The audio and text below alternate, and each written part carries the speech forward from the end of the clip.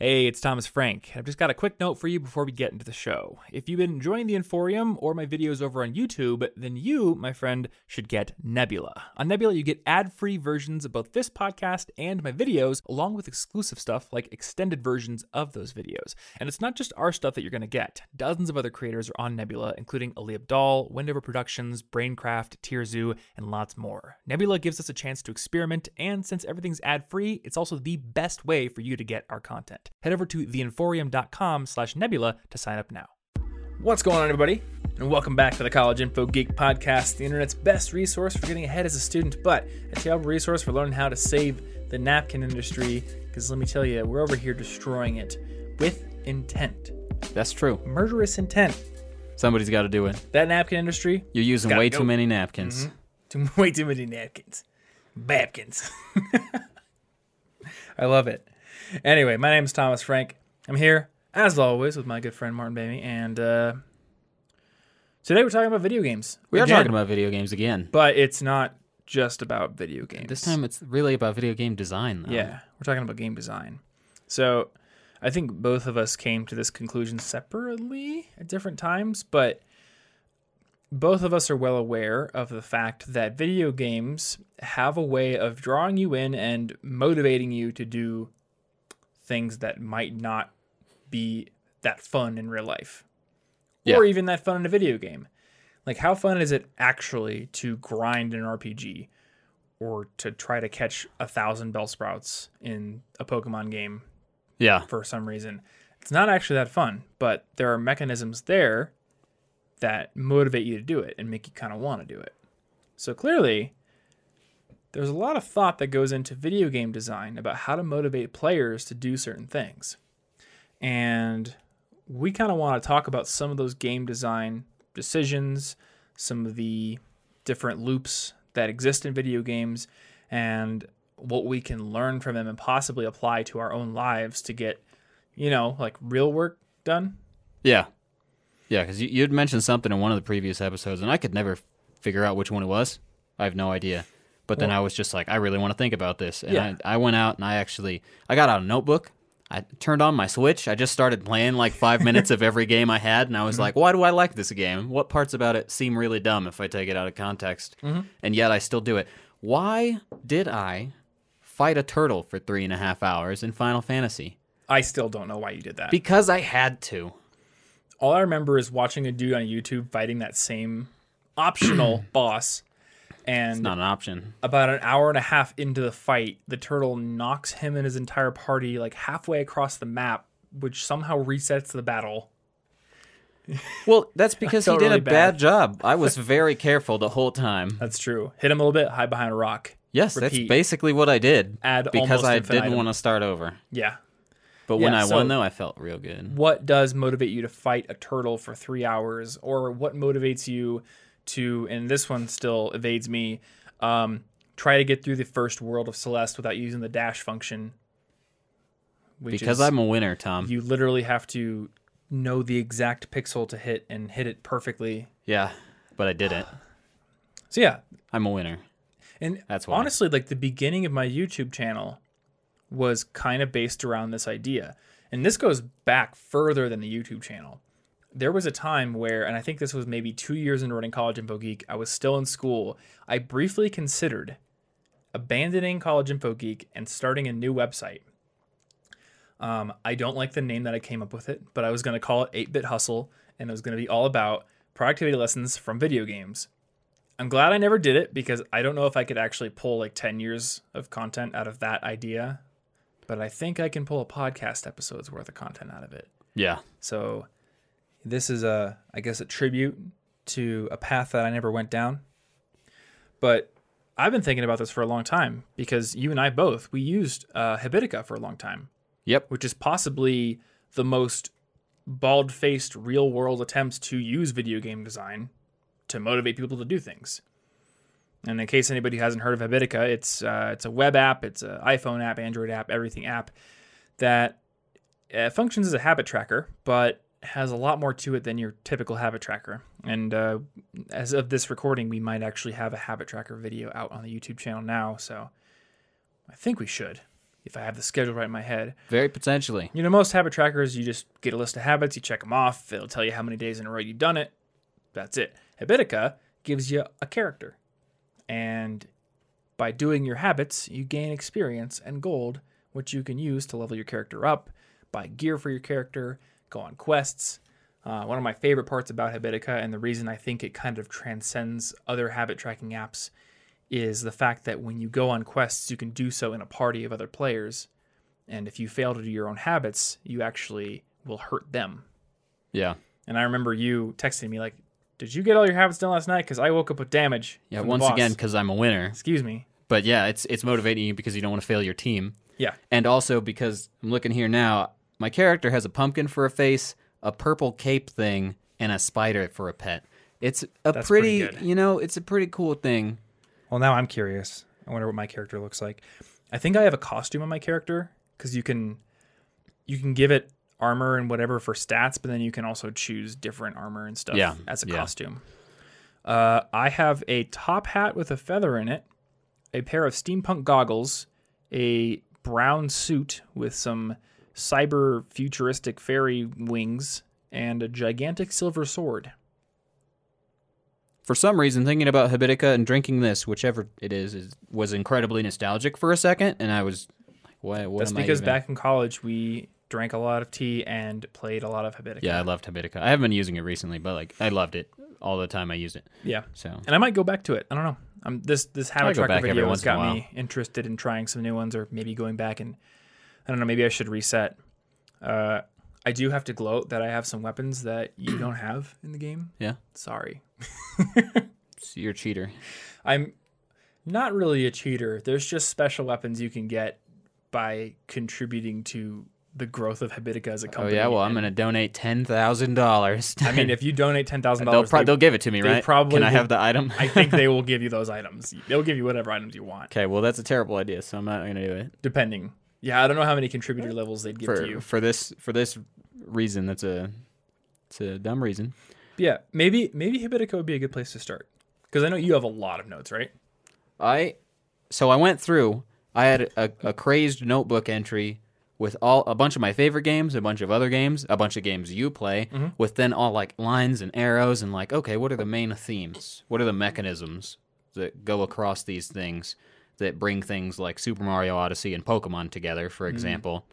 And I've got it in the same section as DDR, actually. Just Really? overall mechanisms Okay. that make us feel good about either repetitive things where you don't get the progress immediately, because that's really where a lot of us end up stuck. It's because it's hard to get good at something, or it's hard to get a project done because you feel like you're not getting anywhere, or it's too big of a challenge. So I remember feeling like that when I started playing guitar. And then again, when I started messing around with piano back in the day. Yeah. Just like, I'm so bad at this that any sound I make, it just sounds really awful. Yeah. And it's unmotivating to go on because all I can play is hot cross buns on one string, and it just is not inspiring. So, and I think a lot of Hot Cross disciplines Buns. have. Well, yeah, hot cross buns is pretty good. it's a dope pretty track. fire track. It's on my SoundCloud. I've been ending man's whole career with it Yeah. for years. Something like that. Okay, so we'll go through your outline then, and I'll chime in with ideas that I have, and Oh yeah. maybe we can come So- back to Habitica, because I'm sure that they've probably thought about a lot of these I things. do mention Habitica in part of this. Oh, okay, But cool. yeah, I bet a lot of it really applies because Habitica is just very blatantly accepting the connection between video game design and motivation. So Yeah, and if there's anyone out there who's thought about gamification principles, it's the team that builds this app. yeah. So anyway, after all of my hard research of playing video games with a notebook in front of me and calling it work, the first thing that I found, the large pattern that connects Pokemon and Super Mario Odyssey with DDR, weirdly enough, is visible progress. So in Super Mario Odyssey, for example, you've got all these coins and things that are sometimes hard to find. It's obnoxious. I've walked around for like an hour, unable to find a new one. But the reason the it's coins or the stars. the are they stars? really both. There are little triangle coin things. Oh, that's right. too. Yeah, I forgot about that. Well, I don't know if they're a triangle in every level. I don't remember. But basically, these things that you're collecting are motivating because you know when you've collected them. It keeps track. If I didn't have a number telling me that I had gotten 60 out of 68, I would not bother looking around and hoping, I wonder if there's maybe another one over here. Yeah. That eventually I would just get bored. I'd be like, well, I don't know. Maybe there are countless ones. I don't care. I want to be a completionist. So it's giving you visible progress to an otherwise absurd task because I'm like, do I want to get 200 things? Sure, but if I don't know how many I have left, I'm not going to do it. Yeah. And DDR is in this section because it's giving you visible progress for your skill level that you can measure. You can see yourself getting better. Yeah, I'm doing a level 7 You can song say, past I it. did this many points higher than last time. Whereas if it was just sort of, if they didn't give you a score or a grade, I think it would be a lot less motivating because you wouldn't really know if you were improving in a concrete fashion. You'd feel it, but you couldn't point to it and say, I'm getting really good. I just did that song. I failed it 4 times before, and I got this grade. I can confirm this. When I was in high school, I had DDR for my PS2, and I would go down in my basement for hours trying to get double A's on songs. I learned very quickly that the home pads are not quite good enough, or maybe I'm not quite good enough to ever get a triple A, which is literally every note in the song is perfect. Wow. But a double A is, at least back in the PS2 games, it was like you could get 5 to 10 greats, which is like the next accuracy level down, and then you get a double A. So I would just play the song over and over and over again. And when I finally get the double A, take a picture of it with my phone, and there was like this DDR competition ranking site where you could upload pictures of proof of your double A's and triple A's, and there was like ranking levels for the best people who had done the songs and things like that. So yeah, can confirm the... Yeah, imagine if you got no score, progress. the song, it just kind of moved on seamlessly to a new song. There wasn't really a proper ending that told you did this. I don't think that you would feel the same desire to do it. And collecting all the Pokemon would be weird if you didn't know how many there were to collect and how far you were along your path. So basically... to make this work for real life, tracking your progress in an easily measurable way is important. You could track 20-minute time blocks. You could track a simple daily habit. You could track your weight or personal records, like we used to use Photocracy. Oh, yep. Or at least I don't know if you still use it. I don't use it now, but Photocracy was also... For like personal records, lifting weights and doing pull-ups and stuff, like you're getting better than last week. Photocracy motivated me so much that I almost died. Yeah, that's motivation right there. It'll kill you. There's actually a blog post about this on CIG if we haven't deleted it. I think it's still there. Yeah, and then like Habitica clearly fits in here along with basically every habit tracker because I did this because if you don't keep track, it's easy to forget how much you've done or there's no real end point in sight. You can't see the finish line, so it becomes hard to keep running after a while. Yeah. Yeah, I was watching a video by this guy named Paul Davids. He's got this great guitar YouTube channel. And this video is from a couple of years ago, but he basically, I don't know if he wrote this or found it, but he has this really complicated arpeggio. It's probably 16 bars, so it would take like 30 seconds to a minute to play. And he gave himself the challenge to practice 1 hour a day for 7 days, and the eventual goal was to be able to play the arpeggio at 120 beats per minute. So what he did is, when he practiced, he recorded himself practicing, and he started off at a lower BPM with a metronome, I think like maybe 80. So that way, every single day, he can come back, okay, playing it at 80 feels easy now, and I can compare it to my recording from yesterday. Well, let's bump up to 85, bump up to 90. And within 7 days, he was able to play it. Oh, that's cool. Which is pretty sweet. Yeah, where if you just sit down and you didn't have those the trackable steps, it might just be, I'm going to kind of aimlessly repeat this for a while and then maybe get better. Yeah. And, oh man, metronome for music, it helps so much. The piano that we both own has a built-in metronome tool. So when I bought it, I would just turn the metronome on and come up with either a chord progression or a melody and then play it at 80 and then again move up and up and up and up until I could play it at like 120 or in some cases 150. It's a good way to get good instruments. Yeah.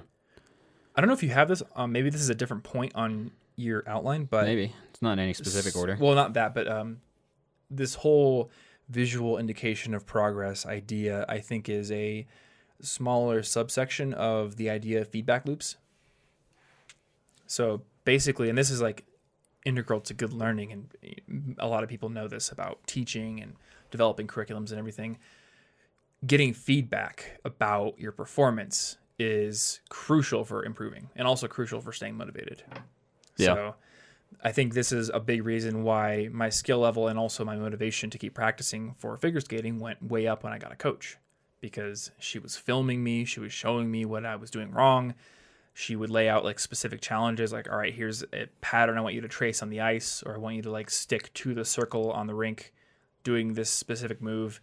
And with her there watching me, I had feedback. Yeah, you know how to get better and what direction to go in. Yeah, and video games, like, this is basically like every video game has this at its core. There's a feedback loop of some sort, where there's a fighting game, learning that like, oh, if I do this, they block it and they counter me, feedback. Yeah. You know? Or an RPG, like, okay, my Pikachu was too low level to fight this gym leader. I better go grind. Yeah. You know, you get an indication of what you need to do to progress. All right, what do we have next? Well, the next one is accomplishment and growth through small wins. So in Zelda or in Celeste, like in Zelda, you have a whole bunch of items. You have like 18 items in some of these games, probably. You have to learn to master all of them. Seems overwhelming at first. In Celeste, if you go look at the seasides on YouTube, they will look impossible. But the game guided me in the right direction to one by one master each jump that made it there. And each time I felt successful when I hit something. Whereas if I had started with the initial goal of hitting the last thing and just went to the last level, there's no way I would have gone through that. Yeah. That would have been insane. And then games like, actually Minute, which is a really interesting game that I was introduced to by an article our friend wrote on his blog about Which friend? Aaron. Oh, okay. So this post actually made me buy this game because I was so interested, and we can link to the post later. But Minute is a game where you're alive for 60 seconds, and there are a whole bunch of puzzles in the world, and you respawn after 60 seconds. Okay. You more or less have to start over. So you're forced to deal with only small wins, because small wins are literally the only thing you can have in there. You need to plan out what's the next small win. How So am it's I like a going to useful accomplish the game constraint. through this? Yeah. Like, there's all these things you can do, but on this life, I literally have 60 seconds. So Yeah, I you just have gotta to pick one thing. you have to pick one thing. And then in Baba Is You, which I can't seem to stop playing, I really want to play that game. it is incredible. Is that on the Switch? Yeah. Okay. It's amazing. I'm probably going to get that tonight. Each puzzle feels like it should be, by the time you get to it, within your grasp somehow. But if it was one giant world-sized puzzle, I would not be able to even grasp how to begin. Yeah. So basically, all of these incredibly difficult things, in video games, it's intuitive. They start you off doing piece by piece by piece by piece by piece. But when we try to set up goals for ourselves, we're not often that forgiving. It's really easy to just say, I'm going to be super amazingly strong in a month, and not really specify the small steps that make us feel good about ourselves in the meantime. Because if we take too long, we're going to start feeling bad about the fact that we're taking too long. I think this is a reason why taking classes or getting coaches can be very useful, because coaches understand progression. And a lot of times, like in very established disciplines, a coach knows a specific progression that is not guaranteed to work, but proven. Like, it works over and over. Yeah, like I've got a whole figure skating training book, and there are literal schedules of things you're supposed to do, and they use these for competitive athletes that go to championships and things like that. Yeah, so you got to break it down into skills, into pieces. An example I had here was with video game design. If you wanted to make a game where a character walks across a screen and jump, and I've been kind of messing around with video game design, which is doubly, I'm just really interested in the topic right now. Yeah. But there are several smaller pieces you need to solve separately. Display a character on the screen, accept controller input, move the character, physics or gravity for jumping, and how to animate the character while it's moving or jumping. These are all separate things. And if I've never done this before, sitting down to make a jumping character is just confusing, and I don't know where to start. Yeah. But you can go find a tutorial on how to move a character or how to make it show up. And you things feel like that. good each time you do one of the small things. Yeah, I think the video game that comes to mind for me right now as a masterclass in introducing elements gradually and then making you use them all is Guacamelee and Guacamelee 2. Yeah. Because there's a lot in that game. It's a Metroidvania. It's got crazy platforming challenges, but it's also got a lot of combat stuff. And, oh boy, there are, I think, 4 different special moves, and then 4 different types of grapples, regular combat, double jumping, dashing in the air, turning into a chicken, in which you have 3 other abilities there. What a good game. And I haven't beaten the game yet, but sometimes it'll throw you into a fight where there's like one enemy on the screen who has a shield, and you have to break it by doing a certain move before you can fight them. And then another enemy, you got to break that by doing a different move. And there's moving platforms at the same time and lava. And yeah, if you get thrown into that, which actually I did throw a friend into that because they wanted to play co-op with me and they hadn't done all the previous stuff, they had no idea what to do. It all sounds overwhelming when you look at it from that like angle without having gone piece by piece. But the game gradually gets you there. When you get the double jump, there's like a special chamber you can't get out of until you master the double jump because you got to use it. Yeah. And literally every ability in the game has this gradual, like it'll make you use the floating chicken move really easily at first. And then there's a slightly harder one until like, I don't know, 3 chambers later, you have that move down pat. Yeah. Now it's like, all right, cool. We're going to make you do the floating chicken move and then turn into a human and grab onto this grappling hook. Eventually, you don't even think about it. It becomes second nature. You know? And so this is a good point to bring up because I know, like, as a musician, I've had times where I've listened to a song and I'm like, all right, I can break this song down in my head. I should be able to sit there and learn to play the song, which it never works because the song has so many different overlapping techniques that the artist has mastered, but you haven't mastered any of them. So your conscious mind is trying to exert this conscious control on each element at the same time. And that doesn't work. Yeah. Your conscious mind is like, it's like what are they called? Like the data lines between RAM and the CPU in a computer. Like it can only throughput a certain amount of information at a time. So you got to have a bunch of other stuff basically just running in the background. Yeah. This week's episode is sponsored by Skillshare, which is an awesome platform for improving your skills and abilities in a ton of different areas. They have over 27,000 different courses, ranging from courses on, game design, actually. That's one of them. In fact, they have a Unity game design course that I'm going to talk a little bit about in just a second, but they also have courses on marketing, data and analytics, on graphic design, on After Effects animation, video editing, all kinds of different stuff. So if you want to start improving your skills in basically any area that you can think of, but also become possibly more employable in your career field as well, then Skillshare is an awesome resource to start using. And like I said before, they do have courses on game design, which I thought would be fitting to recommend since we are talking about lessons from video game design in this episode. And I know that you've dabbled a little bit in Unity, right? Yes. Okay, so you've done Unity game design, and then you're working with Pico 8, which is a little bit simpler. It's a little smaller indie thing. I think a little simpler would be a bit of an understatement since you literally cannot make anything outside of Pico 8. Like you have to make everything in it, right?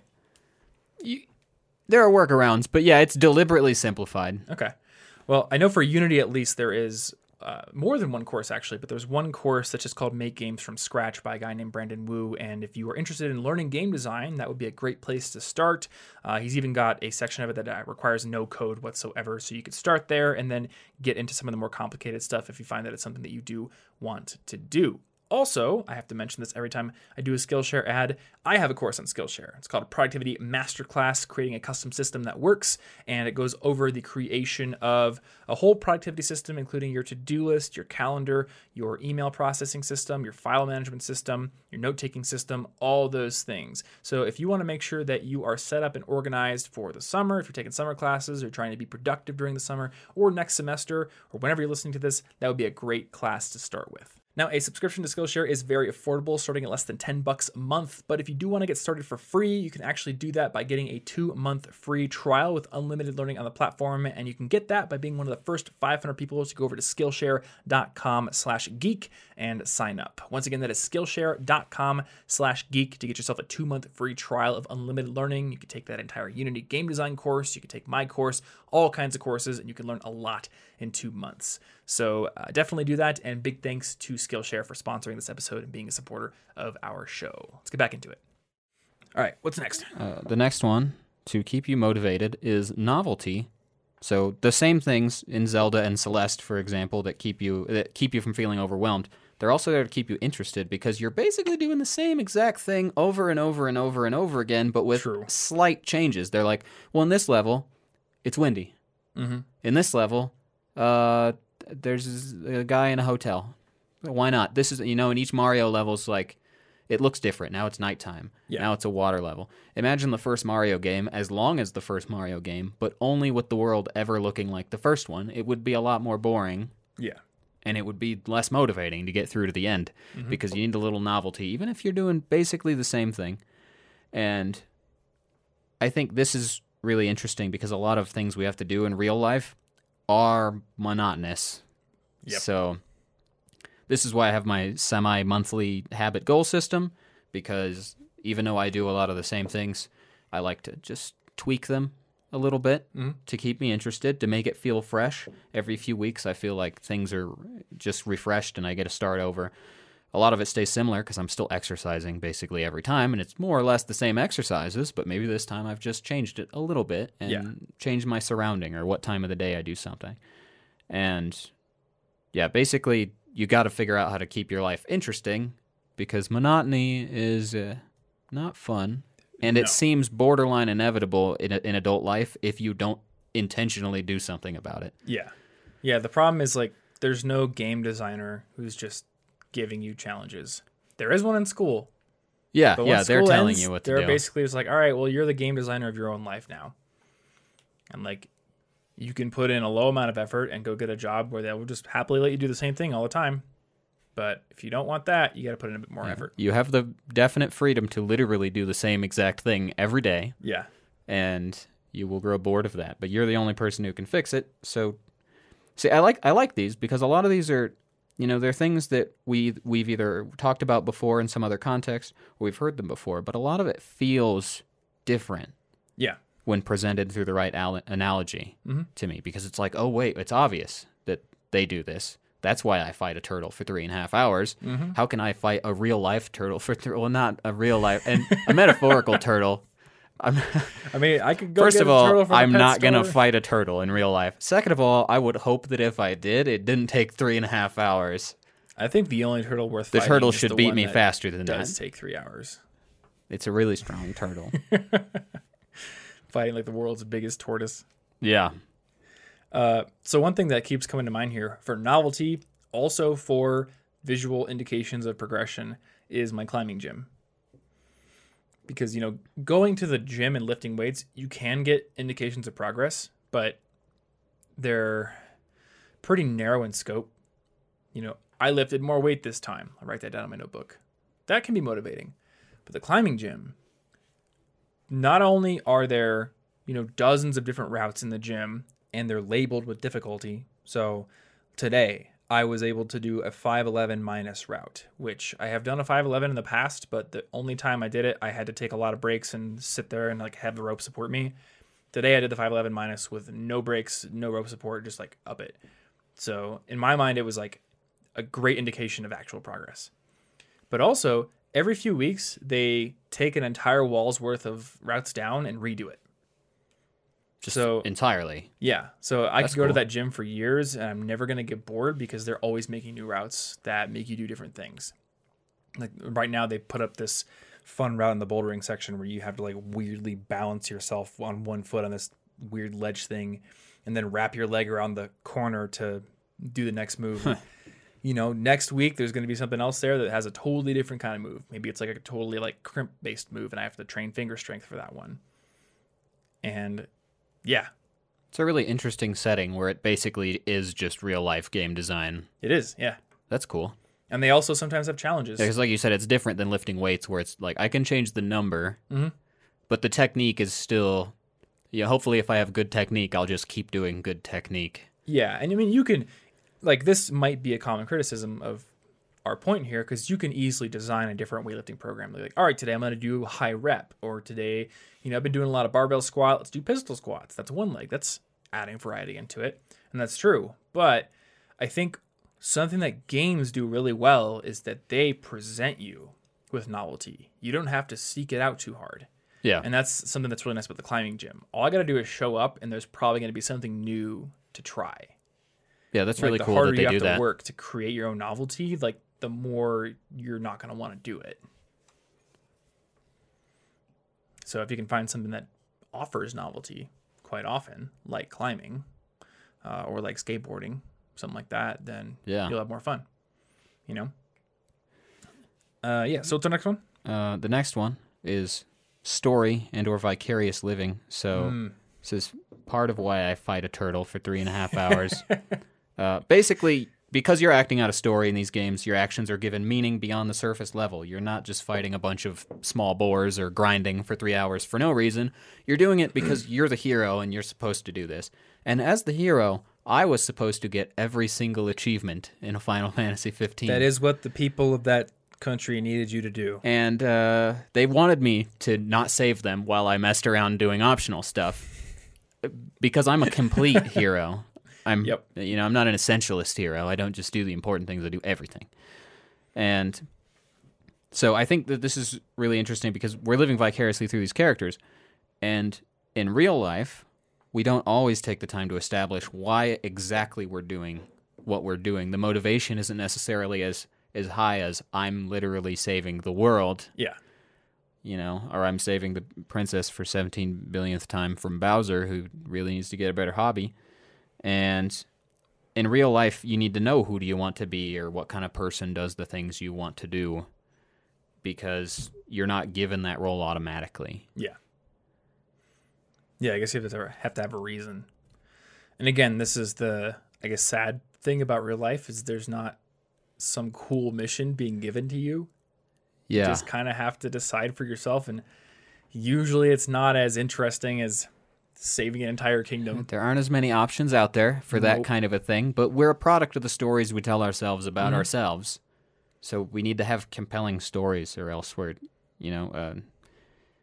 I'm not the kind of person who binge eats Oreos is not compelling because it's a negative story I'm telling myself, but if I'm a healthy person, that's a story that means something more than just not allowing me to do something. Well, maybe the story can come out in a larger overall goal.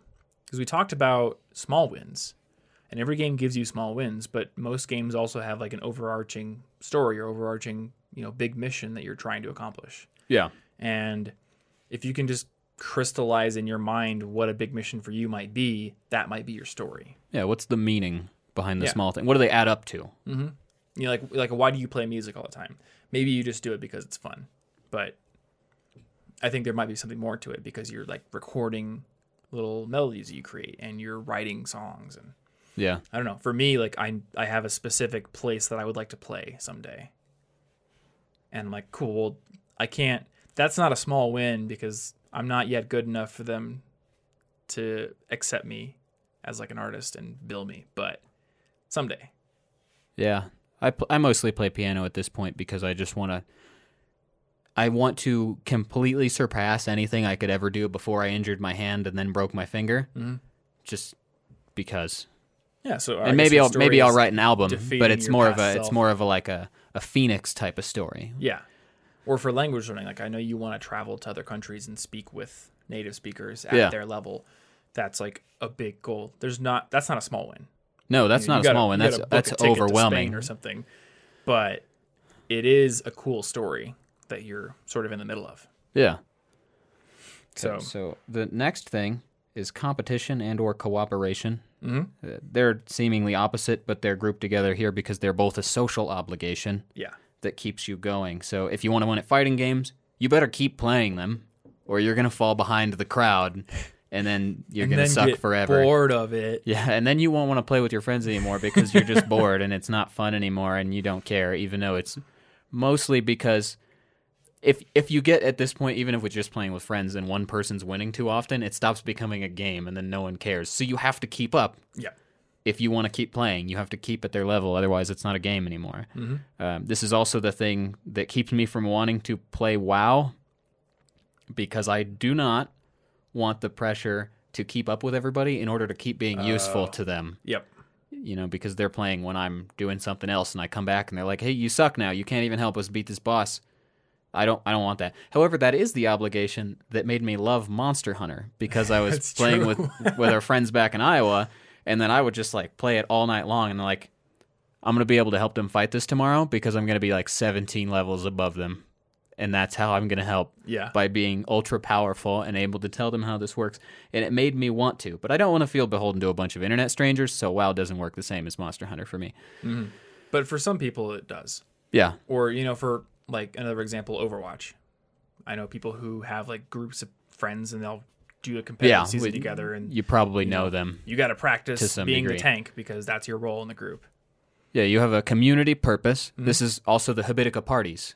Yeah. Because if you don't do your task, your party loses health. You're betraying your party a little bit by hurting them. And I actually think that's the most genius part of Habitica. Yeah. Like all the experience and mounts and gear you can buy, that's cool. But the quests with the party system, that is genius. It's great. I'm not actually sure of another way that captures it so well, because not only is it public accountability in that they're like, hey, we know you didn't do your thing. Yeah. And we're disappointed in you. You're also hurting them. Yeah, they literally... Like, and I don't know of any other systems that, you know, I wouldn't recommend building a beeminder that steals your friends' monies when you fail. I was trying to pay my rent, but this guy that I'm in a party with didn't do push-ups yesterday, so that's why I couldn't pay my rent. That would backfire horribly. But in Habitica, it's a relatively safe way to use this kind of motivation. Yeah. So there's a new app, and this is going to most likely be in... I got to decide if I want to click this button or not. I'm going to hit don't allow. There's a new app called Habify. I haven't checked it out yet, but it may end up in my Habit Trackers video. And it is not super gamified like Habitica, but it does have the collaborative feature. So you can get in a group with somebody, and then you can see their progress bar and your progress bar. Oh, that's cool. Yeah, and I need to look more into it to see exactly how it next to each other? For the same habit? Yeah. So you can compete? Let me pull up the page in the App Store because it wants me to go through a tutorial. That would be pretty cool if you were like, hey, you're not going to overcome me. I'm going to do this tonight so that my line doesn't look worse than yours. Here we go. So I don't know if it's a progress bar. Maybe it's like a 30-day challenge because I'm seeing percentages on here. Okay. So I need to look into it after we finish this podcast. It's cool that you can see how everybody's doing because you can poke them too. Oh. Like I see the little poke icon next to the person who hasn't been doing it. I wonder if that sends them a reminder or like an email or a that would be cool. That's really cool because often it's hard to... Accountability seems cool and it's a good idea to set it up, but it's often hard to actually make it real because... I don't know, for example, right now, if you're reading every night or something. Yeah. So if you set up a challenge for that, it's completely on the honor system. I have no idea. Oh, you know what? Yeah, because even the Habitica thing, it doesn't like you can't go in and see. You could just your friend's progress, right? I could delete a habit out of there. You know that something happened. You don't know exactly what happened. That's true. And I feel like didn't Coach.me's habit tracker also have some sort of collaborative feature? I never used that one. So I'm not sure. Well, you know what? Now that I thought about that, because I literally forgot to write Coach.me down on my list of potential habit trackers. So let me add that real quick. And while I'm doing that, why don't we move to the next one? All right. The next one here is self-expression or customization. So Animal Crossing is almost entirely about this. And somehow it gets you to pay bills and run errands. Be in debt. And you literally pay off your home loan over and over, and it feels so cool every time. Yeah, I guess like the greatest indication that there's something to video game design elements is that there's these games out there where you just work. Yeah, Harvest Moon, you farm. Farm Simulator, same thing. Truck Simulator, like people love sitting down with like a steering wheel on their desk and pretending to be a trucker for like 6 hours. Yeah. You know, there's something to it. But Pokemon is similar. It's because you're building a team. You're building your team. What are your favorites? One of mine is Mr. Mime. And if you don't like him, it's because you don't understand that sometimes weird, creepy things are awesome. It's true. Sometimes a jester clown thing is the best. But you're expressing your individuality. And even if it's just to yourself, that's still really important. I feel very much like myself. Yeah. If I have a day where I've spoken a foreign language to somebody. I've had some time for piano. I've gone for a walk. I've read a little bit. I feel like me. And it feels great to feel like I'm fully being myself in my real life. So we've got to find the stuff, like either creative hobbies or just finding a way to do the things that you love the most so that you remember who you are and who you want to be. I think self-expression is probably one of the biggest motivators for me personally. I was talking with some friends about this the other day. I know that you like to play other people's songs. Like, you make your own stuff up, but you also really enjoy, like, learning the Over the Garden Wall intro or learning Zelda stuff. I do tend to learn at least the first fourth of them. Yeah, and then maybe you move on. However, I did finally finish an entire piece this morning. Yeah. And on the other hand, I find it very, very difficult to summon the motivation to try learning someone else's song. Just like, I am so much more interested in playing my own stuff. And I'll analyze a song and find a technique in there and like go mess with it myself. Like, oh, Jimi Hendrix is using a lot of like string bending and stuff. Okay, let me go try that. But I don't play Jimi Hendrix riffs while doing it. I'll play my own riff and like add in string bends or add in the tremolo bar or something like that. And yeah, I think it's just this desire for self-expression. Yeah, that's exactly how I was when I was writing my album. So I was like, I don't care about it. That's why I sucked at music theory for so long, too, was because I refused to learn reading really much, because I was like, I'm not reading my own music, so I don't care. Yeah, and this isn't to say that it's useless to learn other people's songs. Like, we had a whole big argument about this in one of my Slack groups, and my friend Dave was just like, no, you need to learn other people's songs because that's how you add more tools to your musical toolbox. And I was wondering, I'm like, are there artists out there who never learned other people's songs? What got me thinking about this was I was reading an interview with Tash Sultana, and she mentioned that she never plays other people's songs. Now, I don't know if that means she has never played people's songs and purely learned all of her instrument skill just making stuff up, or did she learn by playing other people's songs and then kind of graduate to her own stuff? I don't know. So sometimes I'll just take one little thing like from a thing. In fact, the one main song that I've written this year entirely came from a technique I learned in another song, and I was like, well, what if I did it this way? And then it turned into a 3-minute song with a whole bunch of different parts. Mm-hmm. Yeah, so I mean, clearly, if you go and learn someone else's song, you do get more tools for your musical toolbox. But yeah, it just got me thinking about that self-expression motivator. Yeah, for sure. And that's why Magic the Gathering is my favorite board game / card game, because it is, my deck had a story and I loved it. It's like the ultimate self-expressive game. You get to choose every single card in your deck. It is purely what you want in there. Yeah. What a good game. Mm-hmm. I even excluded really good cards because it was my story and it was going to be how I wanted, even if this card would make me win far more often. Yeah. Well, I mean, winning isn't even that great in Magic. It's only good if I win. I want to win in the way I want to win. Yeah. Like, you could, I do an infinite combo and I win. That's not fun. No, but if I get to, construct my ridiculous machine where I'm invincible and then I draw it out for 3 turns, like, that's great. Or in your case, if you win through peace. I do win through peace. So, yeah, self-expression. All right, what's next? Discovery and exploration. Okay. And or immersion or escapism. So, like Breath of the Wild and Skyrim. Oh, man. And potentially trucker simulation games. Possibly truck simulator as well. But Breath of the Wild. I've not been into them. Absolutely the top game for this in my head. It's completely exploration. I would pick it up. I would turn it on. I would just pick a spot on the map, any spot. I was just like, I haven't gone there. Then I'd just go there, and I'd do everything on the way for literally no reason, just to explore. And sometimes you don't even go to where you're going to go, because you're like, what is that over there? And I don't know, end up finding some hidden temple. You just go wherever you. It's like completely in the moment exploration. It's tons of novelty in every direction, and I think that this is one of the coolest things for me in a game, because it's not about a specific goal. And in real life, I think this can be very useful. For example, you mentioned in something recently.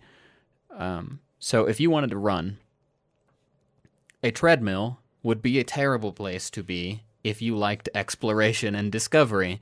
Yep. You could be running on a brand new trail or mapping out a new bike path and finding something new, and that's really going to be motivating. Whereas if I have to run on a treadmill, I'm well, I'm not going to. I'm not even going to turn the treadmill. I will just never run again in my life. That's what will happen.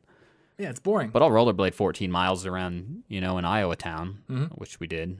Actually, so rollerblading is a different story because I literally rollerblading is also extra fun. Like rollerblading is just super fun, and as a figure skater, I can do fun things on rollerblades, like going backwards and things like that. So that's fun. Riding my bike, I don't find the act of simply sitting on the bike and pedaling the wheels to be inherently fun in the moment. Like, you're just going straight.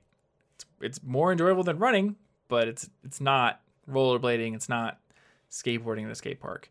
So actually, now that we're doing this episode, I'm thinking about this. The way that I motivate myself to cycle so many miles, it's like all game design. Discovery and exploration. I sit down, I bring up Google Maps, and I'll be like, you know where I haven't been? Here. And I can see green bicycle route lines. Let me construct like a rough route in my head and try to get there. Or like, could I bike to Boulder from Denver? Oh, I can. Let's try it.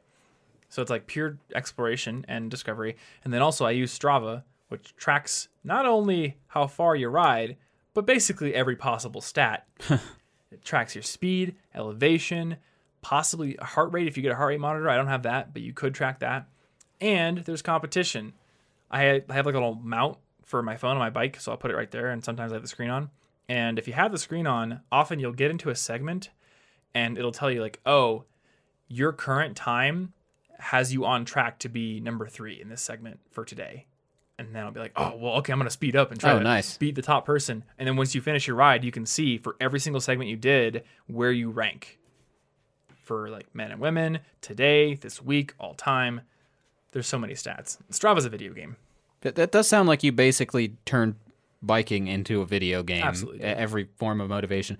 Well, you need mountain biking, a little more self-expression. I need you to put a bunch of like cool stickers all over your bike. Stickers on my bike. I could do that. Yeah. Well, yeah, I could just like...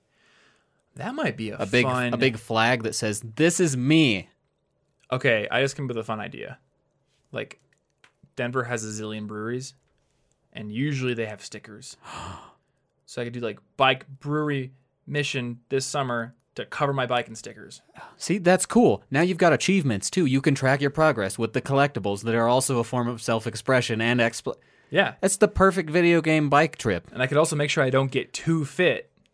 Yeah, that's because then where are your goals now? You're at perfect fitness. You got to keep yourself down so you have easy room to grow. I think that's why bikers love breweries so much, because they don't want to get too fit, right? They don't want to make all their friends feel bad about themselves. Well, that's mean. I don't know what it is, but yeah, cycling culture just has like this very tight intersection with like hipster coffee and with microbreweries. I don't know what it is. Like, you become a cyclist and all of a sudden you become very snobby about your beer and your coffee. I don't know, man. I don't understand. I'll ride my bike more after moving. Maybe I will suddenly become an aficionado of both. Maybe you will. I don't know.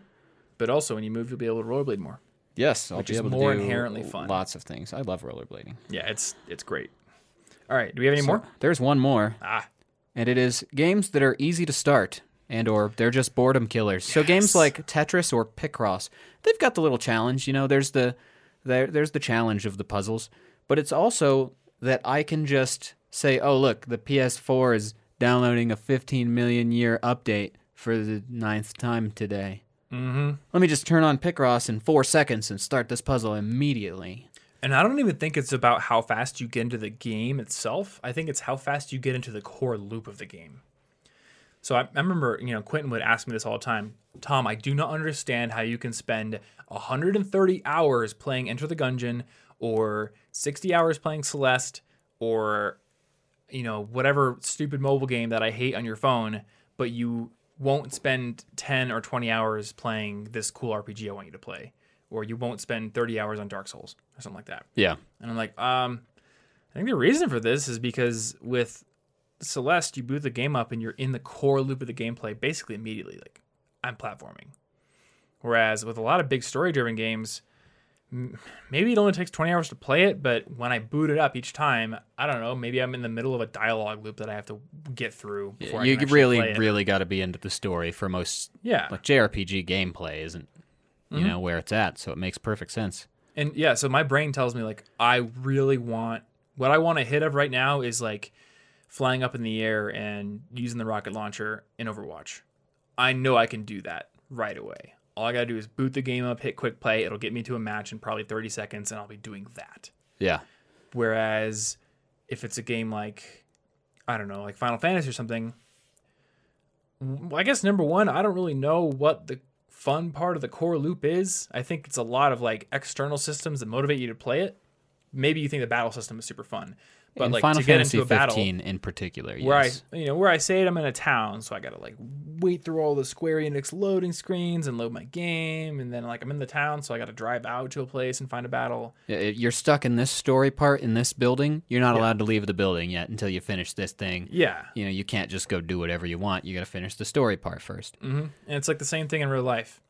Oh, my guitar's right there. Let me just pick it up and play. And this is why I play my crappy guitar all the time, and I hardly ever play my super expensive guitar. Because my super expensive guitar is upstairs. It's actually right over there, in a case with a humidifier in it. So I got to open the case, take the humidifier out, then take it out.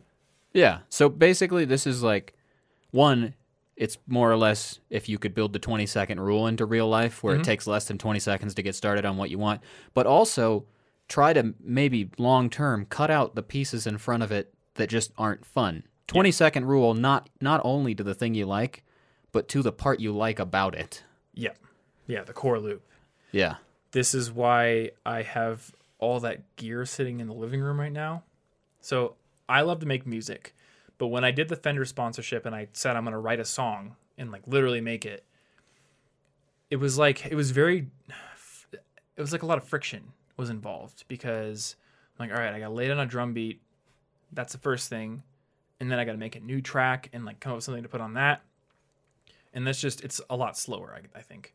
Yeah. Whereas hooking up a drum sampler, a guitar, and a piano to a loop pedal, all I got to do is like turn a few things on. It takes about 10 seconds. It's sitting in the living room, so I see it immediately when I walk in. Same concept as the guitar sitting on the guitar stand, just a little more complex. And I can tap out a drum beat that's like 4 bars, pick the guitar up, throw something down on that, and I'm like, actually, this sounds pretty cool. And like you get into the core loop of making music, and you're inspired, instead of trying to manufacture one track and then move on to the next one. You keep getting interrupted in what you're trying to do. This is kind of like if you really liked driving, this is not only do you set it up so that it's there's nothing in the way of your car, you don't have to move a bunch of garage stuff that's in the way. It's easy to get to the car, but also you plan a route that avoids most red lights so that you don't have to keep stopping the driving over and over and over and over. Yeah, so find a way to get into it as quickly as possible, into the core loop of the thing, and then make it as fun as you can, I guess.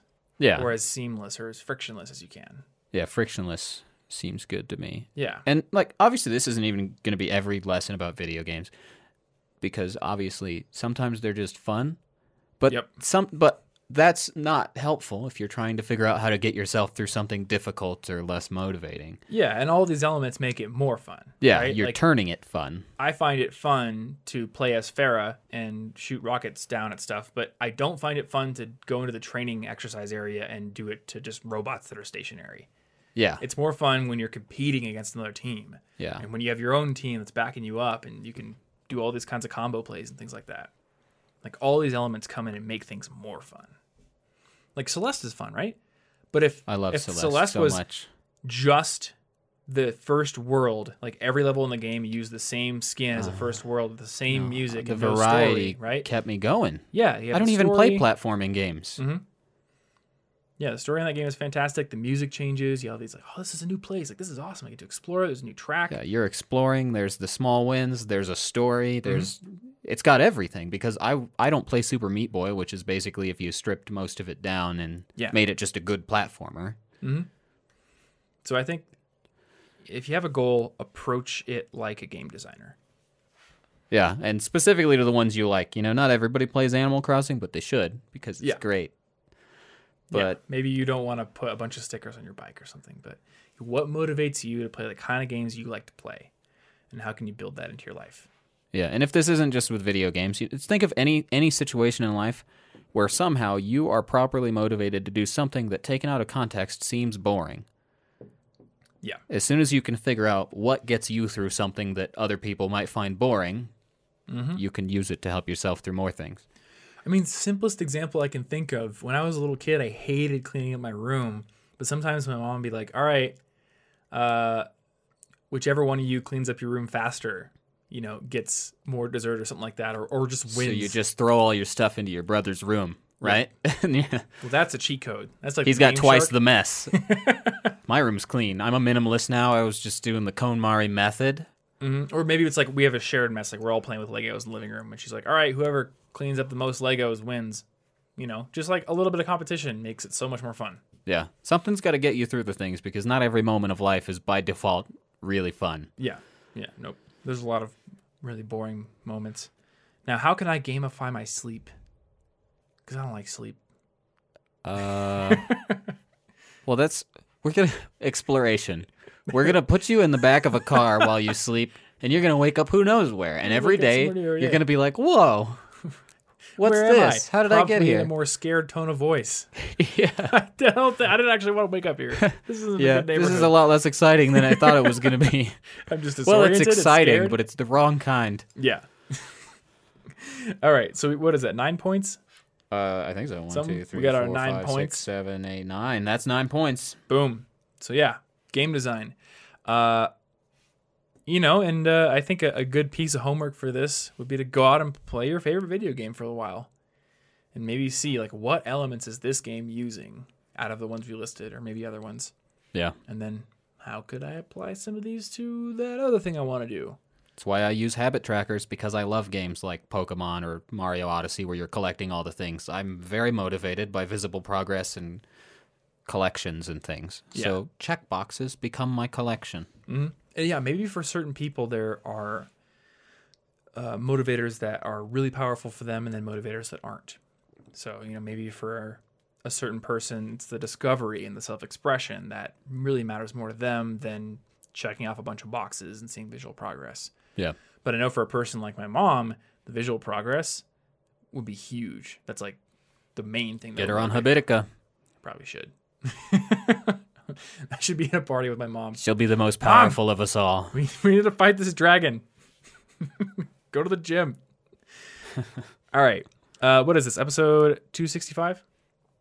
I didn't write it down. So I did. It's in Notion. Okay, good. We got that useful Notion set up. Good work, son, Dad. Which we'll have a Notion video coming pretty soon. People have been asking for it. I want to make it good. Yeah. And they came up with that template sharing option fairly recently, so I'm going to make some templates and share them with people. Anywho, CIGpodcasts.com is where you can go to make sure you're subscribed to this show if you haven't done so already. If you're watching on YouTube every week, or you're just listening to it in the web browser, I guess if you're doing that, you probably know where the podcast website is. But you can also subscribe on Apple Podcasts, on Google Podcasts, Spotify, any podcast app that you want. You can probably find our show on there and subscribe to it so you get new episodes delivered to the device of your choice every single Monday when they come out. And you can also go to CIGpodcast.com/265 to find the show notes for this episode. Probably link to some video games, things like that. Definitely link to Habitica. Yep. Because that's a cool thing to try out. And if we have that habit tracking video up by then, we'll also be linking to that as well. So thank you so much for hanging out with us. If you want to find our favorite resources, our favorite apps, gear, and other tools that can help you improve your life as a student, then go over to collegeinfogeek.com/resources.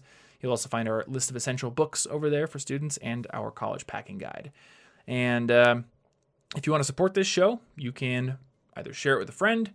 You can maybe go to a mountaintop and shout out the URL to subscribe. Put a QR code up there. QR code. Don't do that. That's vandalism. If you put a QR code on the Hollywood sign, don't do that. That's extra vandalism. And it's going to be linked to us, so don't.